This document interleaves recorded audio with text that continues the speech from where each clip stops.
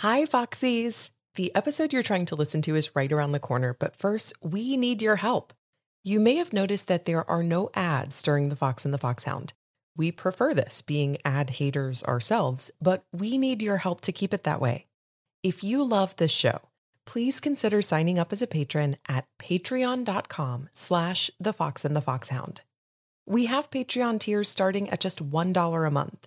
And not only will you get fun extra content and an unedited cut of every episode 2 days early, you'll be directly responsible for keeping the show going in all of its ad-free glory. Thanks to all of our existing patrons, past patrons, and hopefully future patrons. Enjoy the episode. Hi, I'm Kevin. And I'm Amanda, and we are the Wilsons. We've been married for over a year and started the show when we were still engaged. Kev is reading through the series for the first time. And Amanda is a longtime Potterhead. Each week, we read a chapter or two and discuss our exploration of the series. Every episode features a marriage lesson from each of us based on what we've read. And Kev makes a prediction about what is to come. This podcast is about Harry Potter, love, marriage, friendship, and the power of kindness. If you are listening for the first time, welcome. In the second half of the show, we'll let you know how you can keep in touch with us and your fellow listeners. We'll also let you know how you can support the show through Patreon and contribute content yourselves. Warning, there's always a risk of adult language and poorly crafted jokes in each episode. Welcome to the Fox and the Foxhound. A little song, a little dance, Batman's head on a lance. Tell me, what do you know about? Why? Where did that come from? Ever dance with the devil in the pale moonlight? Jack Nicholson's Joker is really great. So good. I mean, Heath Ledger's Joker is legendary. Yeah. Very different interpretation. Where did this come from? You know, I don't know. Just floating around in my brain. From the annals. I like Batman. Brain? Remember the Prince song? Bat Dance? No. Vicky Vale. I like Batman. At one point he says, "Hey Ducky, let me stick the 7-inch in the computer." Excuse me? I like Batman. You never heard Bat Dance? Is that a euphemism? Put it in the show notes. The 7-inch? It's Prince. Of course it is. Yeah, that's a good point. I will put it in the show notes. No, I've never heard that. You never heard Bat Dance? No. Mm-mm. Oh my God. The 1989 Michael Keaton Batman soundtrack, the score is good. The soundtrack is great too. Okay. The other thing I'll put in the show notes is Jimmy Fallon on the Graham Norton show talking about playing ping pong with Prince. It's a great story. Prince Pong. Yes. Welcome to the show. Chapter 25, one chapter episode, The Seer Overhead. The Seer Overheard. The Seer Overheard. I was just thinking, like, overhead. What does this chapter even mean? Overheard. I'm above you. Yeah, overheard. It's admittedly... That's why it's hard to keep a seer business alive. All the overhead. Jesus Christ. Admittedly, this is like one of my least favorite chapter titles because I think it's a great chapter. I just think it's kind of a lazy title. It is. You know? Yeah. Like, I think it could have been a little, I don't know. That's just always a little bit of a pet peeve I've had. Anyway. A little bit of a shorter chapter. Chapter. Man, I wanted to keep going. I know. God, I wanted to plow through to the next chapter. But the next chapter is The Cave, and it's about 24, 25 pages long. Like now we're getting into a 3-hour podcast. Exactly. And for those of you who have read this book, you know, and just like I told you, The Cave is a big one. It's a big chapter, and there's going to be a ton to talk about. Yeah. So we're just going to stick with the Seer Overhead/overheard today. And we'll do that spelunking on the next episode. Yes, the deep dive. Yes, we will, into the cave. Well, I'm reading first. The fact that Harry Potter was going out with Ginny Weasley seemed to interest a great number of people, most of them girls, yet Harry found himself newly and happily impervious to gossip over the next few weeks. After all, it made a very nice change to be talked about because of something that was making him happier than he could remember being for a very long time, rather than because he had been involved in horrific scenes of dark magic. Harry turned. At once there was that horrible sensation that he was being squeezed through a thick rubber tube. He could not draw breath. Every part of him was being compressed almost past endurance. And then, Just when he thought he must suffocate, the invisible band seemed to burst open, and he was standing in cool darkness, breathing in lungfuls of fresh, salty air. I can just smell that. Up your nose with a rubber hose, Mr. Carter. Okay. Wow. So Harry and Ginny, pretty hot and heavy. Oh, yeah. They're doing great. They're Ron's wonderful. okay with it. Yes. Everything's fine. It's really cute. I mean, Harry is just like blissful, and we don't get to see him blissful very often. And Ginny is hilarious, as always, talking about tattoos, and she's like spreading all kinds of rumors. And I love her delivery of things. She's just so nonchalant about everything. Yeah. She's just a queen. And she's also dating this guy who has like the most mixed reputation in school. Exactly. And she's like, I stand by my man. Stand by your man. Who sings that? Loretta Lynn? No. Patsy Cline? No, it's not Patsy Cline. Brenda She would Lee? never sing something so patriarchal. Who? Brenda Lee? Maybe? I don't know. I'll put it in the show notes. Sure. Speaking of, being anti-patriarchy, Ginny does have this moment with Ron where she's like, your permission? I didn't need your goddamn permission. Thanks, bruh. Yeah. But, I'm sure that it's comforting to Harry to have his buddies. Let's call it his blessing. His blessing. The blessing. The blessing. Do you want to say grace? What? Grace. Grace. The blessing. Grace? Oh, she died years ago. It's almost time for Christmas vacation. It's not really, but So Hermione comes busting in, approaching Yes. Harris about the Half-Blood Prince again. Yes, she's got some theories. Cannot let it go. She's like, look, how do you know that the prince was a boy? And he's like, because prince is the title given to a male royal person. Right. And she's like, well, check this out. Mhm. I found this girl, Eileen Prince, which I'm pretty sure I went to school with Oh, really? in real life. Yeah. And it's an old picture of her. And she was captain of the Hogwarts Gobstones team, Cute. which I'm assuming is like It's like a game. It's like backgammon or something, marbles. It's like a marbles Yeah. game. Yeah. I bet Amy and Jess play this with runes. Amazing. They're like, oh, you want to come over, Jess, and play a little Gobstones? Hey, little gobstones. I love it. Yes. So oh God, this is so cringe.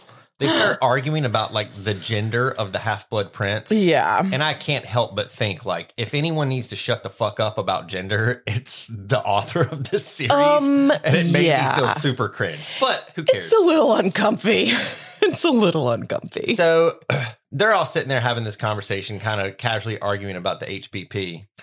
And Jimmy Peaks, what is his name? Jimmy Peaks. Jimmy Peaks, which I'm like, who the hell's Jimmy Peaks? He's presumably a fellow Gryffindor. Yeah. Yeah. So Jimmy Peaks comes up and he's like, letter from the governor. Unroll the scroll. It's for you, Harriet. It's like a Newsies boy. Well, before we move completely away from the gender thing, I did have a question for you. That, like, what do you think about this theory of Hermione? I think it's a stretch. You think it's a stretch? So, okay. Because I was going to ask you, like, was that a light bulb for you? Where like, I hadn't thought about it as potentially being someone's name. I think it's a red herring because I feel like if JK was to make this the reveal, it was actually someone with the last name Prince, I'd be like, oh, come on. Okay. It'd be like that stupid Glenn underneath the dumpster thing that made me quit watching Walking Dead forever. You have never not been mad over that. Like, you've never gotten over your anger. And I have an inappropriate term that I call that when a show does that. Or you can say it. Just say it. It's called a rub and tug. It's called a rub and tug. Well, why do you think, here's my other question from this little exchange. Hermione's like, I think that you just don't think a girl could be that clever. And Harry's like really offended by this. Yeah, but he also says, I can just tell. I can tell it's a dude. It's like a male I can voice. just tell. Which I think if anything's a stretch, I can just tell by the way he writes that it's a guy. I think that the Half-Blood Prince is a dickhead that's going to get Harry killed. So yeah, it's probably a male. But I mean, I just found it interesting that Harry was so offended by this implication from Hermione that he's being sexist. Yeah. And it kind of like, well, at first I was sort of like, oh, that's kind of cute. Like, he considers himself so not sexist that he's offended by it. Yeah. But then it reminded me of like the hashtag not all men kind of movement where it's like, well, not all men are going to rape you and not all men are like, it's. I think that the best thing that white cis hetero men can do right now is to like use their privilege to help people that have been marginalized in society. Mm-hmm. Other than that, like God, it's gonna sound mean. I don't know how much virtue signaling I really fucking want from like white dudes. Right. Right. Know? And I don't know how much I can say about things and it not just be like, what am I doing? Right. Right. You know? Well, I like what you said, though. I think anytime someone is in a position of privilege, the best thing they can do is use their privilege to amplify the voices of people without that privilege. So I think that's nice. Back to Jimmy Peaks. Anyway, Jimmy Peaks. Harris, letter from the governor. And he unrolls this 7 foot by 4 foot scroll. It never says weighs it's that 14 long. pounds. What is wrong with you? And it says, "Dearest Harris, you're completely come to my office immediately. Editorializing. Love Gramps. Okay. Love Gramps." Love Grandpa Joe, but me and Grandpa Joe. Because I got a golden Horcrux. I got a piece of Voldemort's soul right here. I mean, the fact that they're going off on this little adventure together at the end of the show, cute. It's very Willy Wonka. This is like me and my granddad going to watch wrestling when I was a kid or going to yard sales, you know? Adorable. Anyway. So Harris is like, boom, I better get my ass up to Grandpa's office. So he's going down the old 7th floor corridor, which is like the only place this entire book takes place. He's going down and he hears like, "Jesus Christ, bloody hell, the fuck you say kick me out of my own bar if I can kick your ass." And he's like, "What the hell?" And he turns the corner and it's drunk ass Trelawney drinking that cooking sherry, God, dog. This is another really cringe, really uncomfortable She's situation. Like, hot girl summer. Yeah, I've been fully vaxxed. Let's go spring break. She has a problem. She has a problem. She has a major problem. I mean, like, you know, one of the telltale signs of addiction is when you're hiding the evidence of your addiction.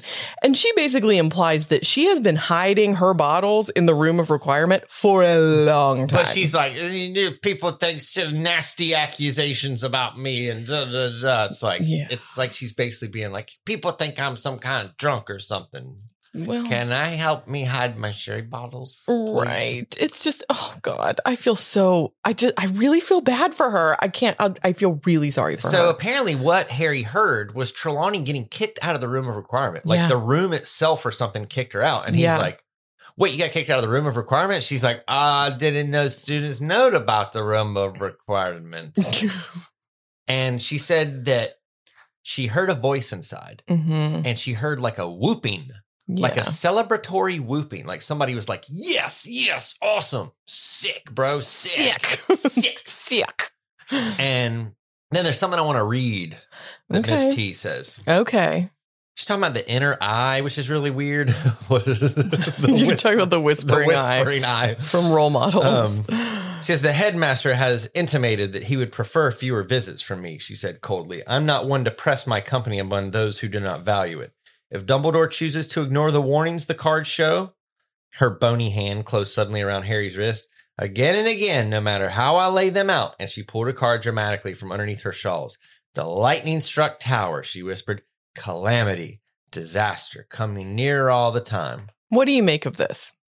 Well, first of all, when I hear lightning striking a tower, I immediately think of Back to the Future. Well, sure. Yeah. You know, so I think things are about to get real Back to the Future coming up. I mean, that's Save the clock tower. Save the clock tower. That's a really specific reference.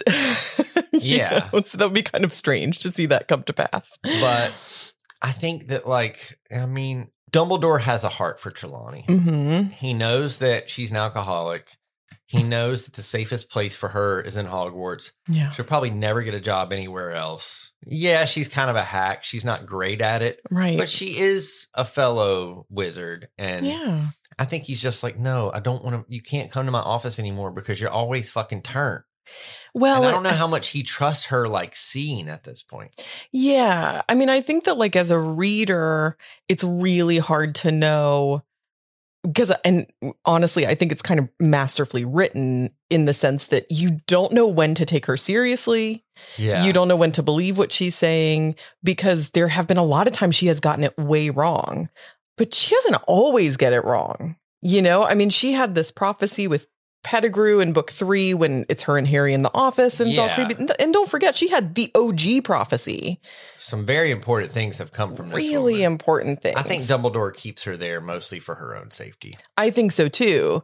But I think that like Harry's making a lot of jokes as she's talking about being kicked out of this room. She said everything goes black and then I was kicked out of this room. And Harry's like, oh, and you didn't see that coming? It's like, Harry, read The Room. Like he can't resist. He's got to like make these little digs. And I want to be like, dude, bruh, by now, you should maybe take her a little bit more seriously. Right. She's not a total joke. She may be turnt right now. And she's about to drop a turd in the punch bowl. She really, really is.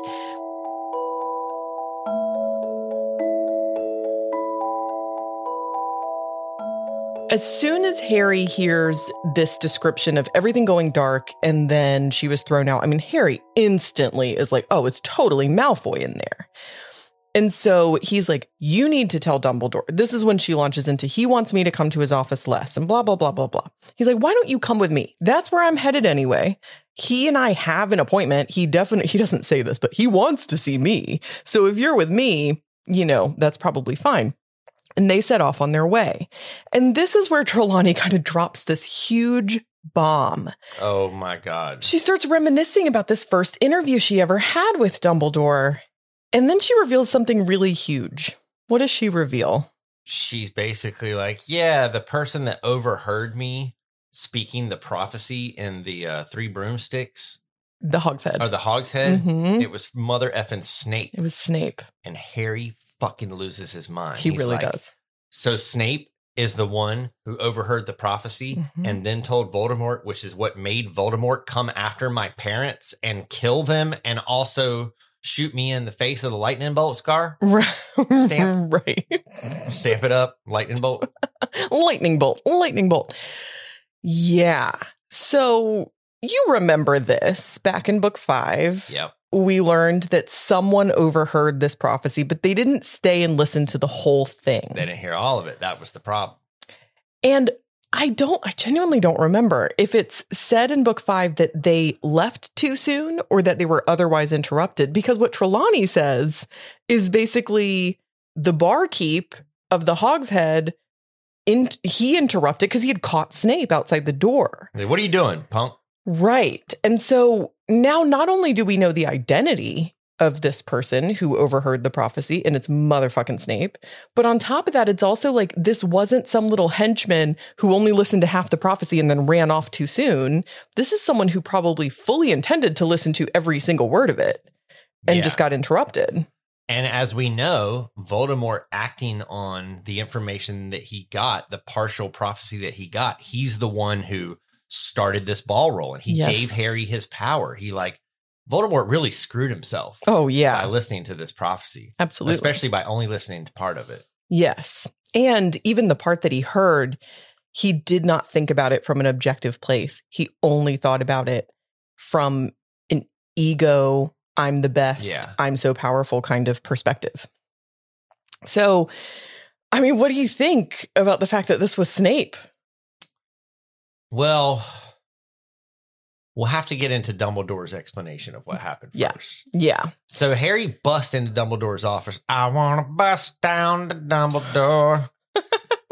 He comes in. John Mayer kicks open the door. And it's hard for me to try to do John Mayer's voice because I always revert to Dave. Yeah. Well, I mean, that's a pretty... John Mayer. Very hey, close. John. Hey, Imagine John and Dave talking. Hey, John. Hey, Dave. Oh, God. Doesn't he have like a little bit deeper voice than you think he would have? I saw him in concert once and he was more turnt than Trelawney. That guy was so drunk. Oh, I think he's really got his shit together now. Oh. Because now he tours with Dead and Company. Oh. And that dude plays and sings all of Jerry Garcia's songs. Oh, that's cool. I didn't know that. Yeah, like the Grateful Dead is still together, at least like Bob Weir and a couple of the cats, because John Mayer has like been a Grateful Dead fan his entire life and then has learned the entire fucking body of work. And he's really good. Interesting. Because, I mean, I'll be honest. He was so drunk that it ruined the concert. It was not fun. He was probably young and he was chasing tails. And this was like pills, what was his first big album? Room for Squares. It was the Room for Squares tour. It was like that. Neon. Oh, I forgot all about that song. I love that song. Who knows how long? Listen, that's a great album, the whole thing. But I just kind of never really got over that. And I've been really mad at him ever since. I like that lyric that says, all of our parents, they're getting older. I wonder if they wish for anything better while in their memories, tiny tragedies. Jesus. You do like some really depressing lyrics. Oh, I love it. Yikes.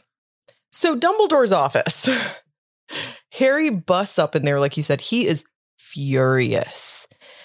He's like not okay. He's really not okay at this point. Before, really this whole confrontation happens, he's basically like, so what's up? Did you find one? He's like really curt with Dumbledore. He's really short with him. Dumbledore's like, yep, I'm pretty sure I found one.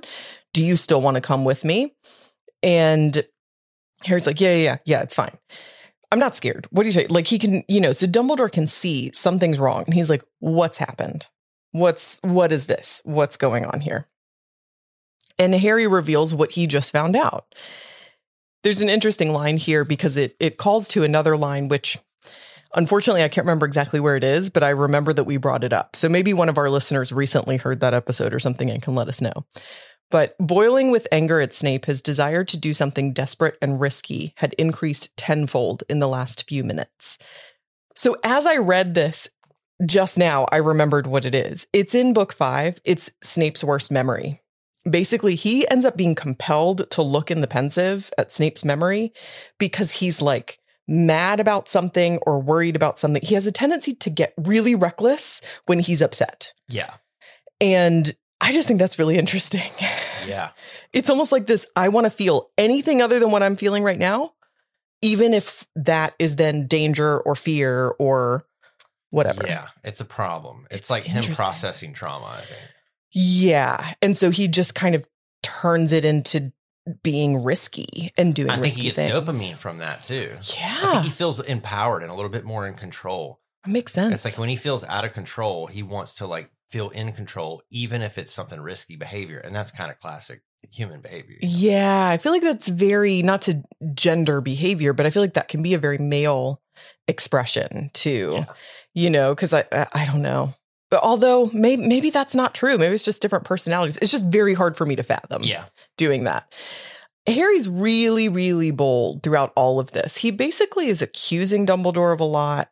He's like, you still let him work here after all of this. You're putting everybody in danger. He basically calls him naive.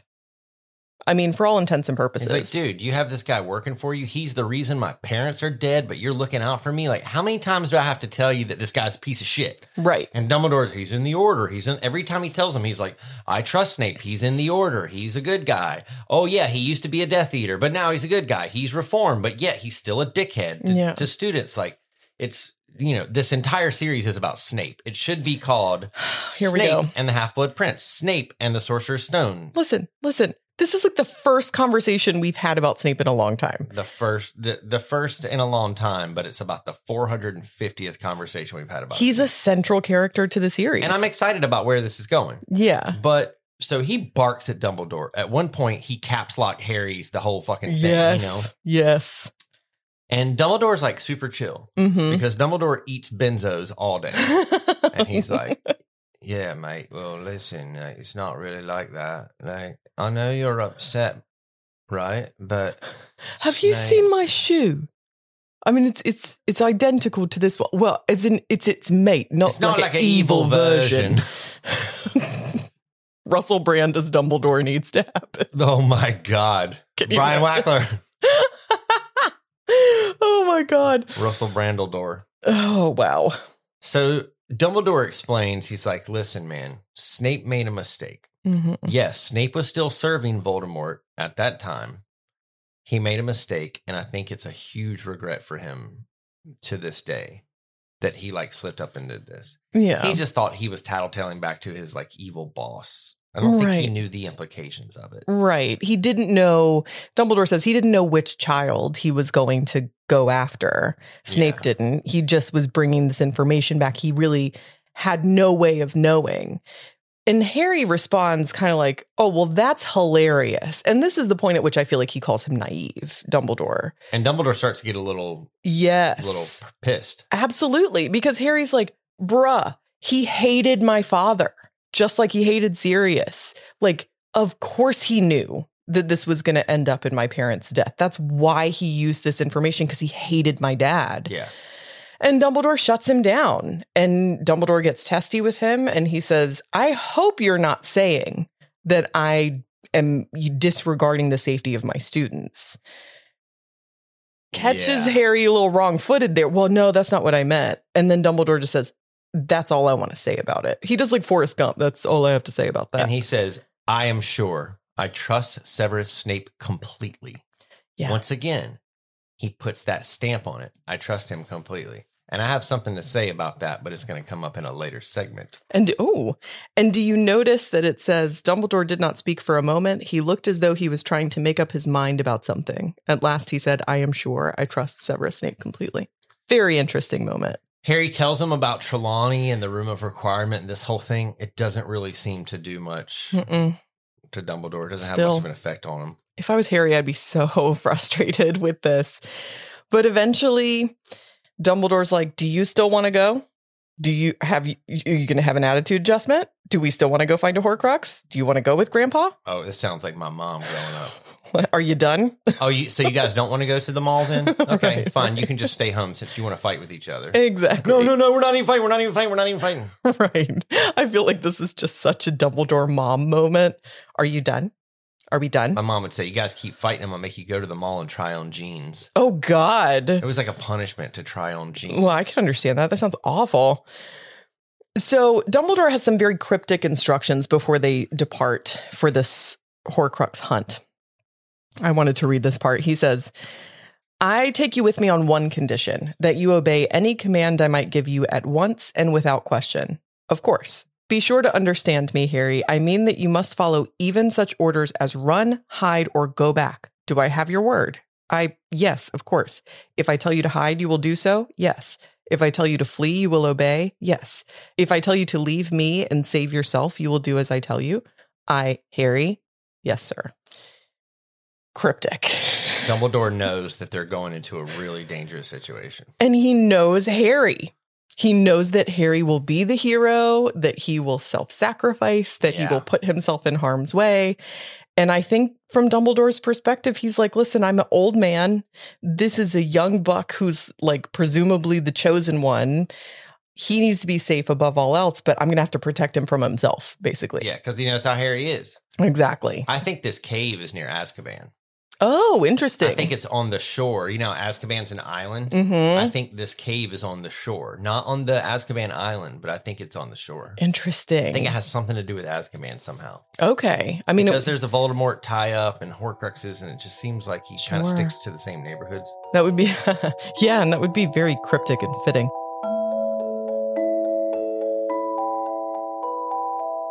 So Harrence goes back to the common room because Dumbledore says, go get your invisibility cloak, an RC Cola, and a moon pie and meet me back here in like 15 minutes, you know? And so he goes back, but he runs upstairs real quick. He grabs the Marauders map and a little bundle of socks. Mm-hmm. And you know something else is in the socks. Of course, something's always in the socks. So he comes down and he's like, listen. I've got to fucking go. I've got to meet Dumbledore. I don't have time to explain this shit, but here you go. Hermione, you've got to look at this Marauders map every single day. You've got to see where Malfoy is. You got to keep up with this shit that I've been doing. And she's like, I don't want it. He's like, and he's like, Ron, here's the Felix Felicis wrapped up in these here socks. Yes. And he was like, I need you to take this job in case you need it to bust Malfoy for his malfeasance. Malfoy's malfeasance. Right. Yes. And they're like, we're not what are you talking? I'm not trying to look at it. He's like, just do it. I just do what I say. I have to go. Grandpa's waiting for me in the car. Grandpa's outside, in the station wagon, honking, you know? Yeah. And then HP and Dumbledore, they hold hands. They walk out And I love how like the grounds are always described. Like Harry smells like the damp grass and the wood smoke coming from Hagrid's cabin. And it makes you feel like as a reader, like, oh no, we're leaving the safety of Hogwarts again. Yeah. I always feel so nervous when we leave Hogwarts because I feel like I'm safe at Hogwarts. Yeah. Like I have Dumbledore's protection. Right. But I don't feel that way when we leave Hogwarts. Right. And the writing style kind of changes when you leave Hogwarts too. Like absolutely, things become a little bit more frenetic and dangerous. I think that's a really good point. I mean, even when they first get into Hogsmeade and they're like passing by the 3 broomsticks, the very first thing that we see is Rosmerta's like forcibly ejecting, a patron who I guess was, fucking around or whatever. Yeah. But immediately we see this like altercation. It's very sudden. It's kind of like you imagine if you were there, it would make you jump. And yeah. And Harry asked him like, don't you think it looks a little weird, like you leaving the school? And he was like, well, I slip out to the bar like a few nights a week, and it's at least an excuse for me to like be seen leaving. Like maybe he doesn't always go to the bar, but he kind of like, all right, I'm going to the bar.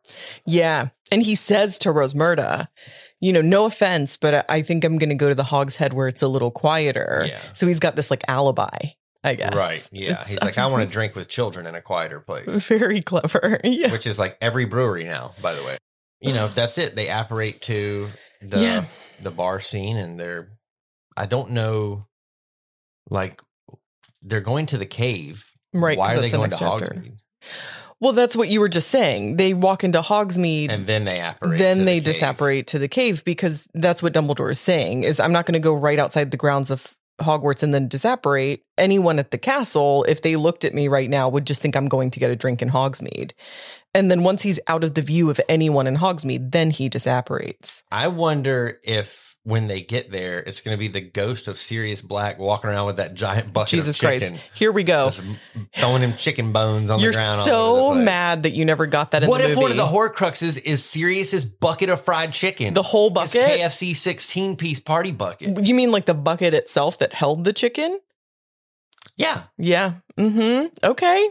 Well, then they need to go back on the outskirts of Hogsmeade, which is where the little cave was that Sirius was hanging out eating chicken like one time. And then you've never let it go. Get the little meal pack. You open it up and it has like a chicken breast and mashed potatoes and gravy. I never got the coleslaw. You're making me so hungry. Big old biscuit. Oh, Stop. God, it was so good. You're making me hungry. And my Patronus moment is about food. I haven't eaten KFC in like 40 years. But I haven't eaten KFC in a long time. A really long time. Did you ever have the school mashed potatoes and gravy and it was like turkey gravy? Yeah. And it was disgusting and it was horrible. So good at the same time. I know. It's like I shouldn't like this, but I really like it. Yeah. But I think it's like I like it because it's nostalgic. I think as a kid, I didn't really like it. What's weird is if you eat like soy products, like the soy hamburger and soy chicken patties, you're like, oh my God, this tastes just like school food because apparently there was like 50% of it was soy. Way cheaper. And plus soy keeps better than I remember meat. asking my mom when I was a kid, why are there beans in the hamburgers? And she was like, what are you talking about? Because you could look down at your hamburger patty. If you lift the bun up, that little gray, nasty patty, but you could see beans and it was soybeans. It was like pressed into it. Yeah. I mean, I love a veggie burger though. Now, without the beef part. Without the beans. And maybe like keep your beans and your beef separate. Chicken in the room. Jesus Christ.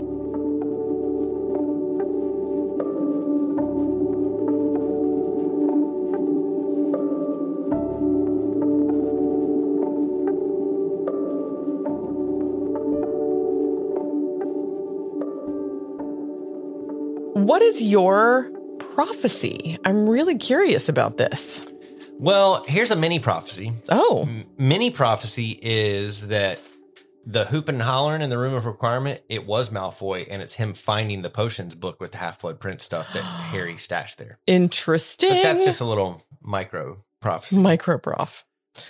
My biggest prophecy is that Snape he literally can't break Dumbledore's trust because he has taken some sort of unbreakable vow. Dumbledore has forced Snape to take an unbreakable vow. I think that's the whole deal. It was like, hey, you were a fucked up kid. Mm-hmm. You served Voldemort. Then you felt bad about it. Then you kind of like decided to go on the good side. And I think Dumbledore's like, look, you can be under my protection and I'll protect you because if Snape is not in Hogwarts, he is a dead man, in my opinion. Right. Voldemort and the Death Eaters are coming after this dude. Remember when Voldemort said, you know, I got 1 that wants to hold me, 2 that want to scold me, 3 says she's a friend of mine or whatever. Like he does that whole Eagles line. And he's like, one of you who like served me and then betrayed me. And he's talking about Snape. I think Dumbledore said, you want to live here? You want to be under my protection? You want to always have a job and a place to live? Mm-hmm. Then you have to take this vow or some kind of like protective curse. So it's like, I think Snape, I've always said he serves 2 masters. Right. I don't think he has a choice. Even if he wanted to go serve Voldemort, he can't because of the magical protections. Interesting. And we did see the unbreakable vow at the top of this book, and Snape was engaging in an unbreakable vow. So it's not that much of a stretch to assume that this is something that he's maybe done before. Yeah. Interesting. I love it.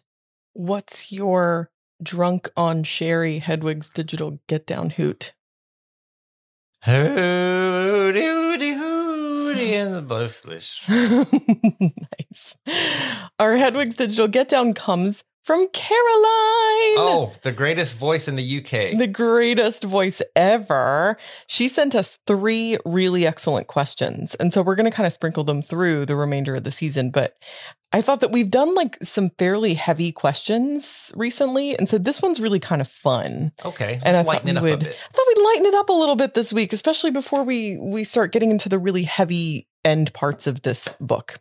So let's hear from Caroline. Hi, Kevin, Amanda. So I don't know if any of the other listeners have noticed, it's quite subtle, but very rarely you've kind of dropped into conversation just in passing, that you quite like musicals. I think maybe once or twice, you've mentioned In the Heights and Hamilton and Moana. I think rarely, it's not obvious, but like sometimes you drop in songs and things. It's not obvious, you know, but I just thought, oh, you're quite a fan of the musicals.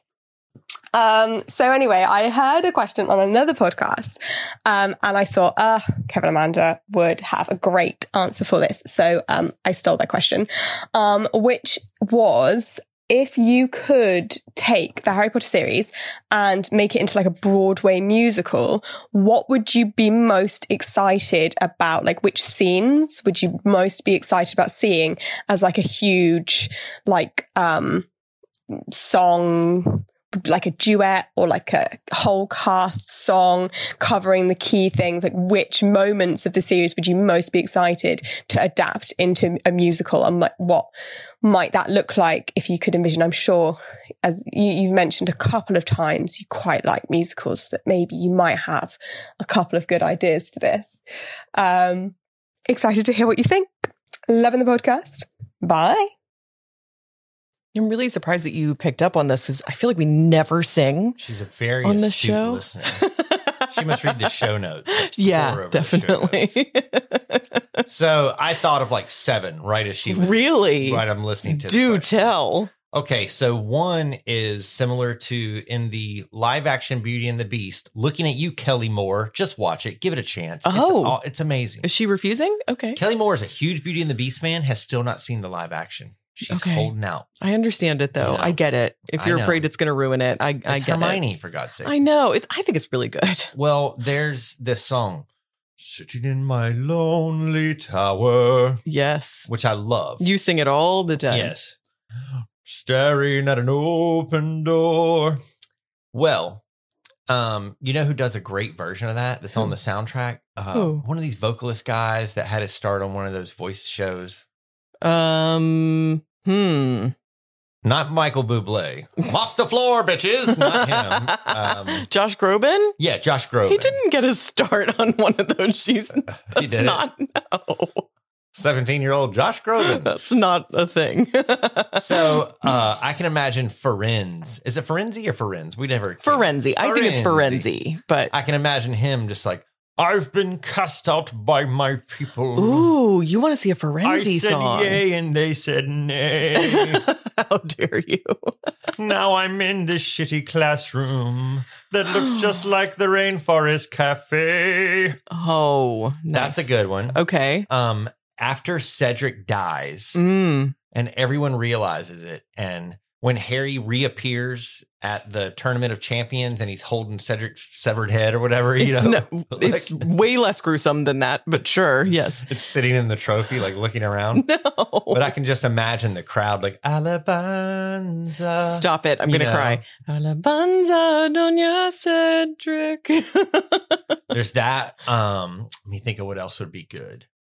At the Quidditch World Cup, when the Death Eaters come in and start trashing everything, there they go. They're trashing the camp. What do? We got to get out of here. Like that whole thing. But then the Death Eaters come in and they're singing. Very West Side Story, what you were just doing.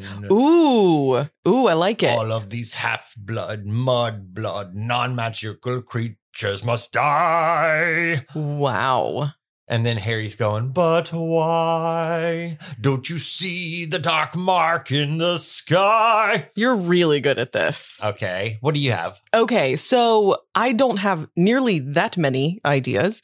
The one that comes to mind for me would be a very sad ballad that is Sirius Black stuck in Grimmauld Place by himself. Like just wandering the halls of the house, just singing this really mournful ballad. This bucket of chicken. He does not have a bucket of chicken. You have got to get over the bucket of chicken. But just this very like mournful, I can't make up lyrics. You know that I can't do that. I'm not the one of the two of us who can do that. That is all you. Do you know the only chicken you could eat in Grimmauld Place is dark meat? Oh my God. We cut dad jokes for a reason. Okay. They're gone. Terrible. I listen to your songs. Listen to my songs. Okay. So that's one. Sing it. I don't know. I just got done saying I can't make up lyrics. I don't know. But I would imagine this would be a song that's kind of like an I Wish song. Yeah. So if you're not familiar, I Wish songs, every single Disney movie has an I Wish song. So the main character has some kind of song about what she wants from her life. In Tangled, it's When Will My Life Begin? In Moana, it's what's the name of it calls me, How Far I'll Go. That's the song. Yeah, in Little Mermaid, it's like part of your world. Yeah. Yes, exactly. The I Wish song. So I feel like that would be kind of Sirius Black's I Wish song would be like, when am I going to get out of Grimmauld Place? And in fact, that's kind of my idea in general, would just be all the main characters' I Wish songs. We could start the musical with Harry in his little cupboard. Oh, wish I could be a real boy. Stop it. Wish I could be a magician boy. Wish I could be a big wizard man, but I can't. He doesn't even know about magic at the beginning of the book, Under the Cupboard. But if he just is like wishing that he could have like a birthday party, or wishing that he could have a full goddamn meal. What about Dobby? Oh, Dobby would be a jaunty little song. What about It's a Hard Knock Life for Us with all the elves in the kitchen? Stop it. And then Winky's like, It's a hard knock life for us. Yes, exactly. Yes. I think Winky is Trelawney's spirit animal. I love that. Oh, I wish those two would just hang out. They probably could provide a lot of support for each other, or they would enable the shit out of each other. I don't know. I would love a split stage Dumbledore Voldemort. Where they're thinking about each other, and Voldemort's like, the one who always stands in my way. I love it. Puts protection on this wretched place. And then Dumbledore, he's on the other side of the stage, and he's like, I will spend my life protecting this fine school and castle. I love that. The split stage would be amazing. And another thing that I really like in a typical musical, although now that I think about it, In the Heights does not have one of these, is the kind of the villain song. So like in Hamilton, The Room Where It Happens would be that song where the villain becomes the villain. Yeah. So like in The Lion King, Be Prepared is when Scar really like steps into the role of villain. I usually love a good villain song. Like Poor Unfortunate Souls is another one, right? And I realize we're talking mostly Disney movies and not musicals, but I feel like most musicals also have, this kind of, it's usually in a minor key. It's usually very, it's edgy. It's usually very cocky on the part of the villain. What about Tom Riddle, young Tom Riddle? And he's starting to like turn, and they use like a Pepper's Ghost illusion to make his face start changing on stage. Stop it. And he starts out and he's like, they don't understand who I really am. Oh my God. I will be a powerful sorcerer someday. Stop as it. he's singing, he starts incorporating more S's. And his voice starts to change as he gets older. That's amazing. That would also be quite a feat of acting for the actor playing, either young, maybe the actor plays young Tom Riddle and Voldemort. I mean, it would be heavy prosthetics and makeup regardless. So sure. But we can do that between Act 1 and Act 2. Right. Oh, and I love usually the song that ends Act 1 before intermission. In the Heights, it's Fireworks. It's always a great song. We could go on for hours about this, Caroline. Yes. In Wicked, it's Defy Gravity is the song in between Acts 1 and 2 because I found my old playbill from when I saw Wicked. And you were so excited. I was so excited. Anyway. Very, very cool question. And you and I love a good show on stage, whether it's a musical or not. Yes. Although I actually don't love most musicals. That's true. Like traditional musicals.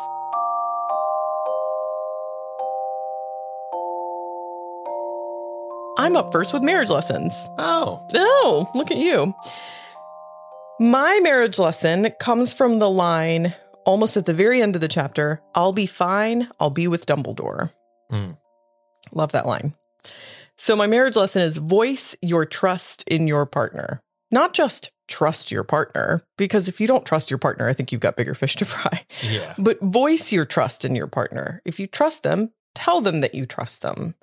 It's when we go on a trip, I don't have a worry in the world because you will think of everything to bring and to pack. I will forget something. You will have thought of it. It's just part of my trust in you. So I'm going to make a concerted effort to voice that more to you. I like this a lot. Yeah, thank you. You're so good at the marriage lessons. That's really nice of you to say. Thank you. Thanks. What's your marriage lesson? My marriage lesson comes from Harry busting into Dumbledore's office, right? Instead of going and getting the facts, he reacts emotionally. And the lesson is show up, don't blow up. Love it. And it's easy to remember because it rhymes. Yeah. And that is, sometimes you have to approach someone and say, hey, here's the deal. I just heard this alarming bit of news about Snape. I'm super fucking upset right now. I feel like you have hidden something from me that's very hurtful. And give the other person room to explain instead of just blowing up. Yes. He didn't show up. He blowed up. He blowed up. Big time. Beautiful. I love it. Well, are you ready to roll the credits? Sure. Why not? Got nothing better to do. The episode will be right back. First, I wanted to take a second and tell you more about connecting with us and supporting the show. Following us on Instagram, Twitter, and Facebook is the best way to stay updated on our upcoming chapters for the week, special events and announcements, recaps of the prophecy and marriage lessons from the latest episode, and more. You can find us on Instagram at The Fox and the Foxhound, on Twitter at Fox and Foxhound, know these, and at facebook.com/The Fox and the Foxhound. If you'd like to chat with us and with other listeners, or Foxies as they've been christened, join us on Discord. Just head to our website, thefoxandthefoxhound.com, and click the Join Us on Discord button right there on the home screen. We're getting ready to give our Marauder patron shoutouts for the week, and you too could join that list. This show is funded solely by our patrons. Thank you, patrons! So if you like what we do and want to help us continue to do it, Patreon is the most direct way to show your support. Membership levels range from $1 to $20 a month and come with great benefits, including early episode release, exclusive patrons-only Discord channels, and even digital art, which is new this season. Check it out at patreon.com/thefoxandthefoxhound. Finally, we want to thank two special people, Judson Hurd, who composed the original theme for our show. You can find out more about Judson and his music at judsonhurd.com, JUDSONHURD.com. And our manager of mischief, dungeon master, and brother from another mother, Josh Bailey. Be sure to check out Josh's ongoing D&D campaign, Casting Roles, on YouTube and Twitch. Okay, let's get back to the episode. All right. It is time for winners and losers. How exciting. Who is your winner? Hermione. Nice. Why Hermione? Because she's not letting this HBP thing go. Yeah. And she shouldn't. Right. It's a big deal. She's doing her research. I love it. She's doing quality scientific research, like watching YouTube videos from random nut jobs on the internet. Right.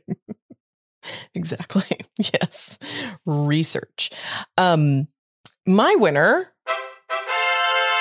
I also chose Hermione. Nice. Yes. For thinking outside the patriarchy. Right. And going, maybe a Half-Blood Prince is a woman. Ever thought about that? Ever thought about that, now HB? Who's zooming who? Mm-hmm. So, unanimous in our winner. Who's your loser? Hate to do this, but I got to give it to Trelawney. Ooh, okay. Not because she's drinking alcohol. She has a problem and we need to be empathetic towards that situation. But she just was sloppy and she kind of spilled some beans and she's kind of set Harry off on this tear now.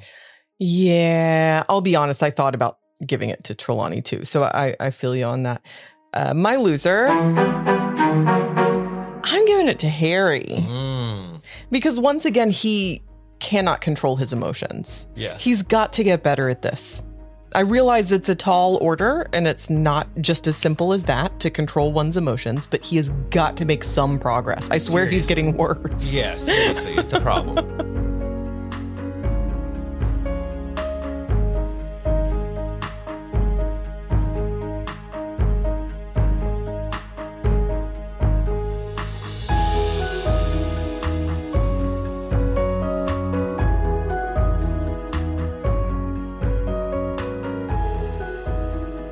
Time for Patronus moments. Ooh, I love these. Mine is so silly this week.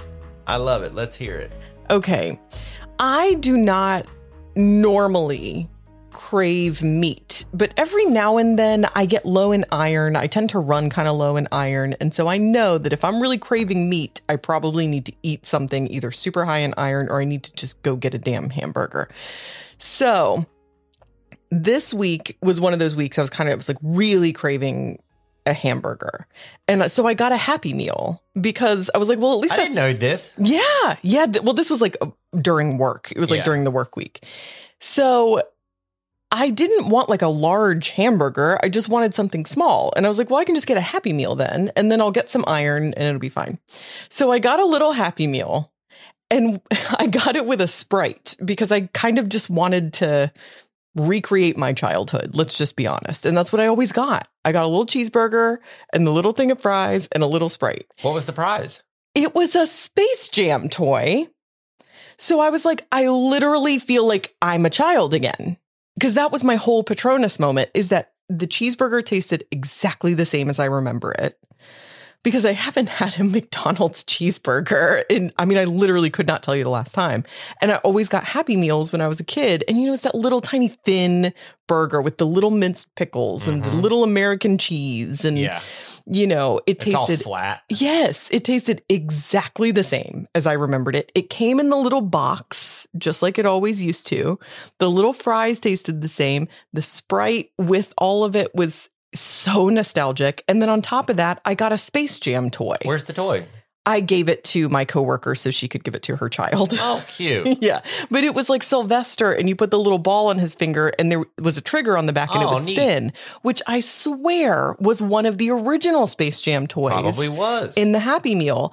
And I was like, whoa, whoa, whoa, whoa, whoa. There's a glitch in the Matrix. I am now a child again. But it felt kind of nice. It was this really nostalgic, I just remembered what it was like to be 8 years old again kind of feeling. It was really cool. Cool. In the collecting world, you call those a fast food premium. Oh, what does that mean? The Happy Meal toy? Yeah. It's called a fast food premium. Oh, okay. Or a restaurant premium. Cool. Very nice. What's your Patronus moment? I didn't have anything worth of shit happen to me in the past week, so That's I didn't come up with one. true.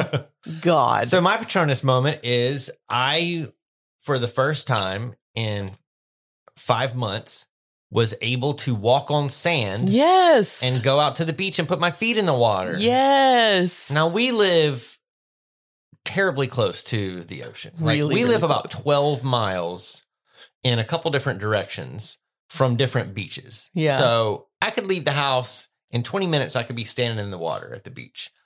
You live here for a long time, and some of you who live on the coast know this. You start to kind of take it for granted. Yes. First of all, in the summer, it's a colossal pain in the ass because it's bumper to bumper traffic. You have to pay expensive parking. You drag all your shit out there. There's no shade. It's really hot. It's kind of like it takes up your whole day. Yes. But I went out with a friend of mine after work in the evenings, and we went down to a place called Fort Fisher, which is the site of a Civil War battle. Mm-hmm.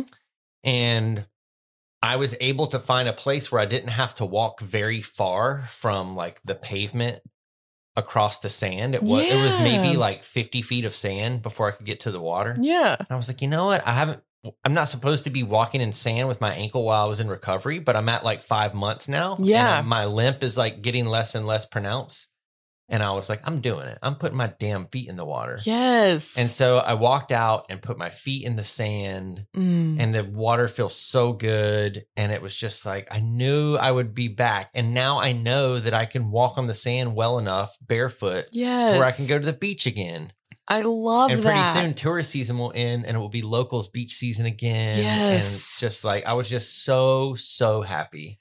That's wonderful. And I just breathed in the salt water, and it's just something about the ocean. Like, we might have some listeners that have never seen the ocean. Right. You know, It's have never like possible, been yeah. to the beach before, because that's pretty common. Yeah. But man, if you could just stand in the ocean and it reminds you of how big the world is and how we're all connected and how that water is ancient, and it's the same water that lapped the Roman ships, is the same water that's lapping at your ankles. It's just like brings everything back to me. And also the place where I was is like probably like my favorite place on earth. It's where I feel like it's almost like a Horcrux for me. Like, I feel like part of my soul kind of lives out there. Yeah. So that was it. It was really nice. Beautiful. Yeah. And it's, the ocean is the best thing too. If you have like a cut on your leg, or if you have like a sore muscle or something, just go swim in the ocean. You will feel 10 times better. It's good for your spirit. Yes. And the best time to swim in the ocean, I think, is like September, because it's still hot, but then the ocean has had the entire summer of getting warm.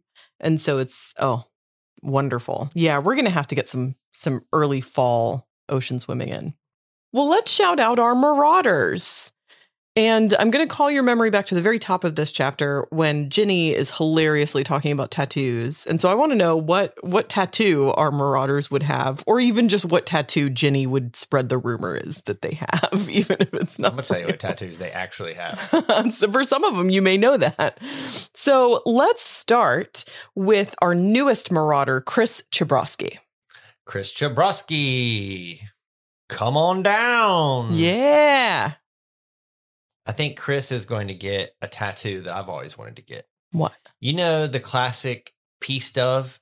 Yeah. And it's got the little branch in its mouth. Mm-hmm. And it symbolizes, in like the Bible, Noah's Ark, they sent this dove out and he found land, which they knew, okay, the water's receding, the flooding is like about to be over, because he brought back this branch. Yeah. And it's a symbol of peace and of God's promise to the people and all this stuff. I've always wanted a tattoo of the same dove, but with a piece of chain coming out of his mouth instead of a twig. I love that. Because it's like no justice, no peace. Yes. So that's what Chris is going to get. Sorry, Chris, you're getting it. I'm paying for it. There you go. Yes. How about Kit and Demi? So this could be individually. This could be they have the same tattoo, because they as a couple are our marauder. Yes. I think that they're going to get arm tattoos that like match up. Like they have to hold their arms out to show each other, you know? And it just says bugger off. Bugger off. It's inside of a heart, but it says bugger off. I think that's phenomenal. Yes. How about Larissa Oatman? Larissa Oatman, she's going to get like a Gemini sign with the symbol of the twins to represent her children's. That would be so cool. How about Senia Jorgensen? I could see Senya with like a really ornate flower, like a big floral piece, like maybe a full sleeve that's just all like beautiful flowers. Yes. And it's all flowers from like her hometown. Have you seen our friend Grace has like on her forearm has this beautiful flower. I can't remember what kind of flower it is, but it's just this intricate, beautiful flower and leaves. I've never noticed that. The actress Grace? Yeah, our friend Grace. Yeah. Hilarious Grace. Yes. Yes. Phenomenal actress, too. Such a great Probably actress. like one of my top favorite in town ever. Yes. Amazing. Grace Berry, we love you and want to be you when we grow up. Right. If we ever grow up. If we ever do, which we may not. How about Amy Sophia Mayer? Oh, I think it's got to be something gothic. Yeah. You know? Like a rune or... Yeah, but it's going to be like maybe... I could see Amy doing like a quarter sleeve maybe. And it's all of this shit from like Jane Eyre and Bram Stoker and all this like gothic literature. So it's like an old iron cemetery gate with the moon coming down and a rune, and that it also will have some kind of like pretty sensual thing, like a dying black rose or something. I love that. Speaking of Amy, while I'm thinking of it, Amy and the Warden are starting a Game of Thrones podcast. Stop it. I will not stop it. It's true. I love both of their voices. I know. Oh, and we're going to have a good Brit-American voice matchup. Yes. They're going to be wonderful together. I think the energy they both have is going to play off of each other so well. They're going to be reading through the Game of Thrones books. I think there's multiple books. Yeah. I admittedly know nothing about Game of Thrones. So if that's something that you're into, I think they have started recording them, and shame on me, I actually cannot remember the date they premiere, but we'll blow it up on our social media. Yeah. Also, like two of the smartest people I've ever met. It's going to be so good. Well, while we're on the subject, why don't you go ahead and give a tattoo to the Warden herself? The Warden. The Warden. Case closed. Oh, I know what she's going to get. You know, in Pirates of the Caribbean, there's like the three guys that are in jail, and the dog's got the keys in his mouth, and they're like trying to like entice the dog to come so they can get the keys and get out. That's what she's going to get. That full scene? Back piece. Ooh, love it. Full color back piece. Disney Pirates of the Caribbean. I love it. How about Austin Scroggins? Keep Austin weird. Oh my God. But like spelled like his name, because he spells his name differently than the city. Yes. Please do this. Hannah Gibb Zabovaneta. She does exist among us. I think she's going to get Thug Life letters across her belly. The Bovinator. Thug Life. Oh, I see what you mean. The font of Thug Life, but it says the Bovinator. Yeah. Fantastic. Yes. Or it just says sus. Except she's not sus. She's a very good imposter when she, How about Lexi Phage?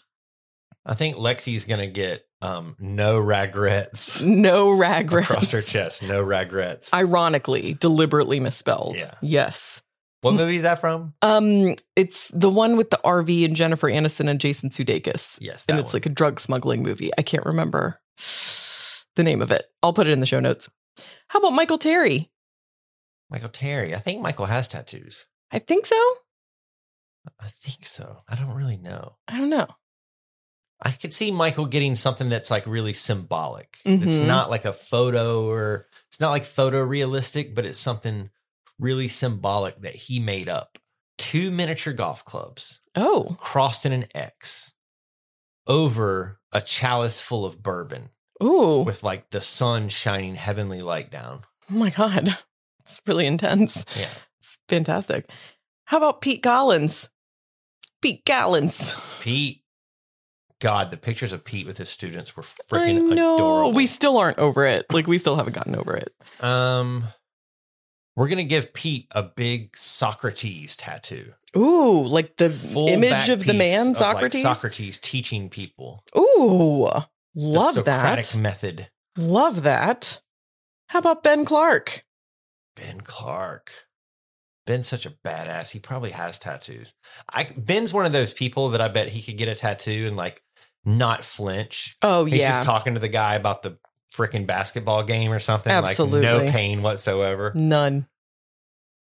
I think that he's going to get Gerald big neck tattoo of Gerald the spider. Now, we wouldn't see it when his beard is really long, but just a big neck tattoo of a spider would be really intimidating and kind of really scary, cool.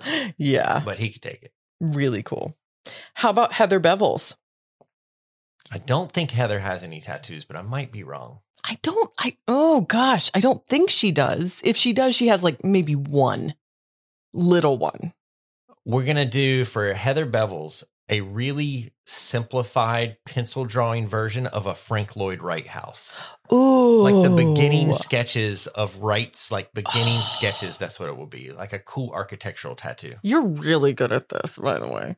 How about Dean Heath? Oh, what do you think he's going to get? He's going to get a Panthers Keep Pounding tattoo. Like with the Panther head logo? Or he might get across his knuckles, Rad Dad. Because he is a rad dad. Yeah. Very much. How about Vicky Gutherless? She's going to get a tattoo of a jack-o'-lantern. Mm-hmm. But the jack-o'-lantern, it's Rick's face carved into it. Oh my and God. It's going to say Rick or Treat. You're so good at this. I want all of these individuals to get all of these tattoos. How about Kara Heller? Kara Heller. We're going to give Kara like a classic Flash tattoo. You know what Flash is? Mm-mm. That's like when you go to a tattoo parlor and you see that style of like an anchor and it Yeah. says Mom. Yeah. We're going to give her some kind of Flash tattoo. Fantastic. You know, like an 8-ball. I with love like it. a burning cigarette and a martini Yes. or like a pinup girl, like that type of stuff. That's so great. How about Josh Bailey, who already has some very cool tattoos? He does. What does Josh need for his next tattoo? You don't threaten Josh with a good time. He'll go get the damn will thing this week. Definitely go get it. How about 2 like D&D die? Ooh, D20s. Yeah. Yeah, Maybe he like a should get a D20. D20 or 2 tattooed on him. I'm kind of surprised he doesn't have one. Get on it, Josh. God. Sarah Epting. I don't know if Sarah has tattoos. Pretty sure she does. Okay. Sarah, we're gonna give her that hand. What's the hand called? The Hamza, The Hamza. which is, at least it's Hamza in Arabic, but it's usually, it means 5 in Arabic, but it's like protecting against the evil eye, that hand. Yeah. Yeah, the Hamza. Maybe 2 Hamzas like high-fiving in the air. I think Is that that's disrespectful? Yeah, I think you don't want to do that. Okay. Just the one. My burst. Don't cancel me. How about Mallory Gallagher? Mallory Gallagher. Mallory Gallagher. In our Lin-Manuel musical, that's how her name is said. She's getting a Lin-Manuel tattoo. I want a Lin-Manuel tattoo. And it's gonna say, I wrote my way out. Stop it. Stop. God, that's a great tattoo for a writer.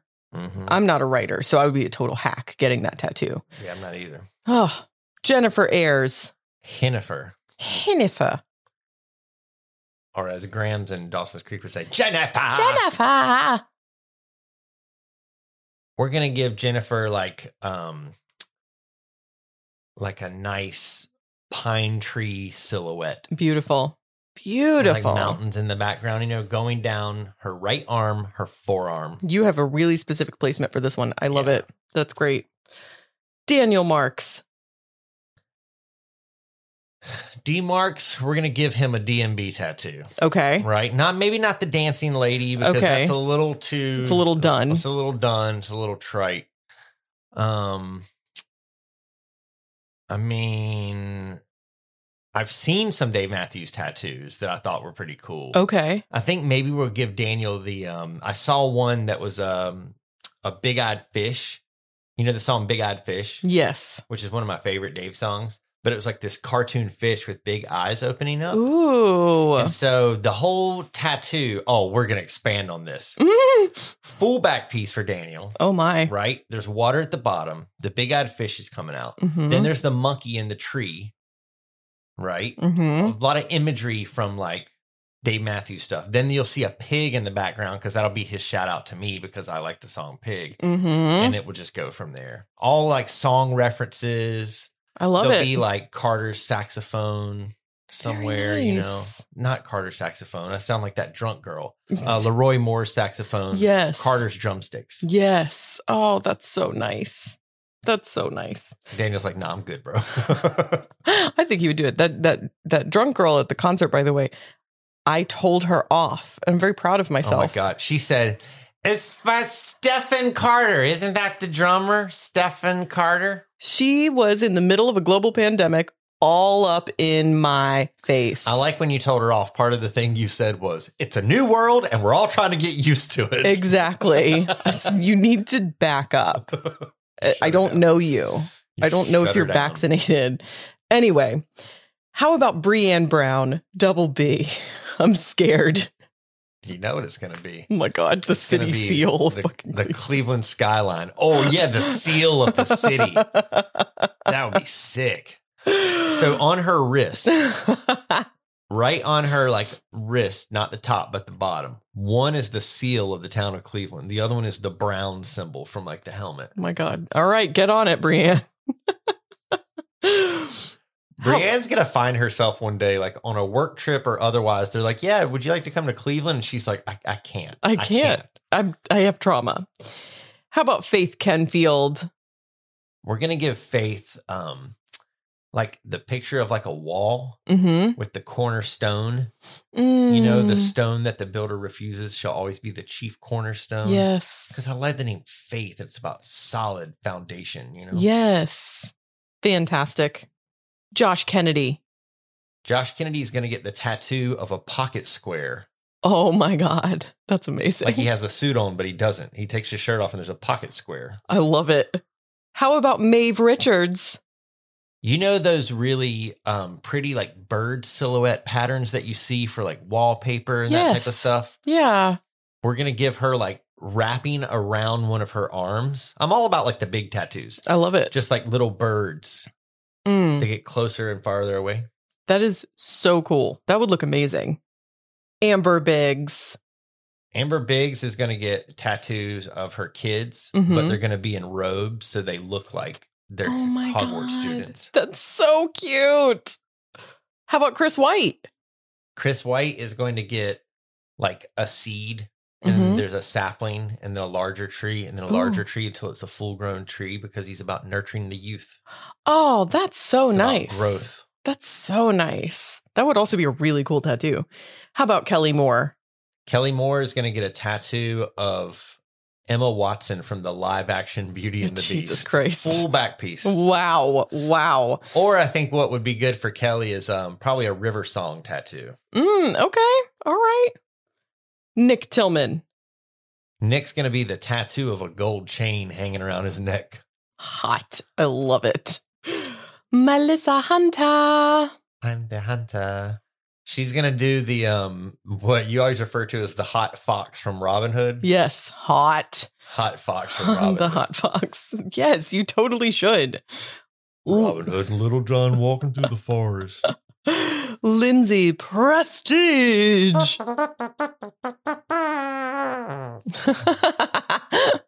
Lindsay Prestige, we're giving her a full back piece of one of the Disney park castles. Cool. Maybe Intricate. the It's gonna Disneyland cost Paris like one. $6,000. It's going to take like 52 hours to get done. But it'll be beautiful and prestigious. Yeah. Samantha Tillman. Wonder if Sam has any tattoos. I don't know. I don't know either. Oh, didn't she just post a picture of a tattoo on her foot? I think that was a maybe cover up she, of another tattoo. Yes, she did. Yes, so we know she at least has that tattoo. She's going to be like, you know how you've seen these old, like Stu says his wife has these in their house. It's like those old religious paintings, and it's like an angel like crushing the devil. Oh, yeah. It's going I to be think I like have seen a those. roller skate, like crushing the neck of the patriarchy. Oh, that is gorgeous.